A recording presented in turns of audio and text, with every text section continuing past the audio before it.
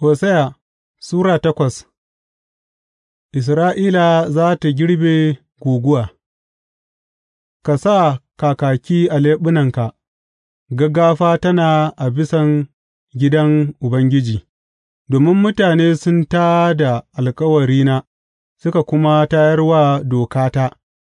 Isra'ila ta yi mini kuka, Ya Allahnmu, mun yarda da kai, amma Isra'ila sun ƙi abin da yake mai kyau; abokin gāba zai fafare su, suna naɗa sarakuna ba da izinina ba, sun zaɓa shugabanni ba da yardanta ba, da azurfa da zinariya sun ƙera gumaka wa kansu, wanda zai kai zuwa ga hallakarsu.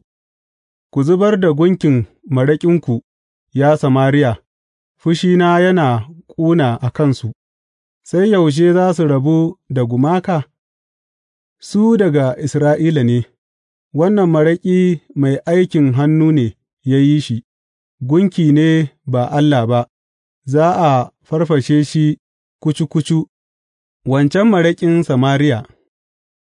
Gama sun shuka iska, don haka za su girbe guguwa, hatsin da yake tsaye ba shi da kai, ba zai yi tsaba ba, ko da ya yi tsaba ma, baƙi ne za su ci.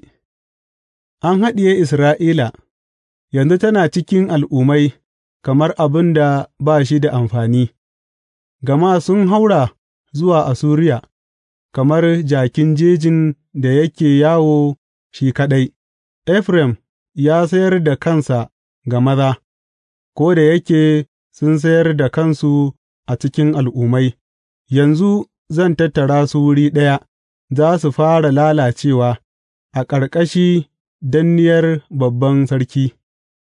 Ko da yake Efraim ya gina bagadai masu yawa don hadayun zunubi, waɗannan sun zama bagade don yin zunubi.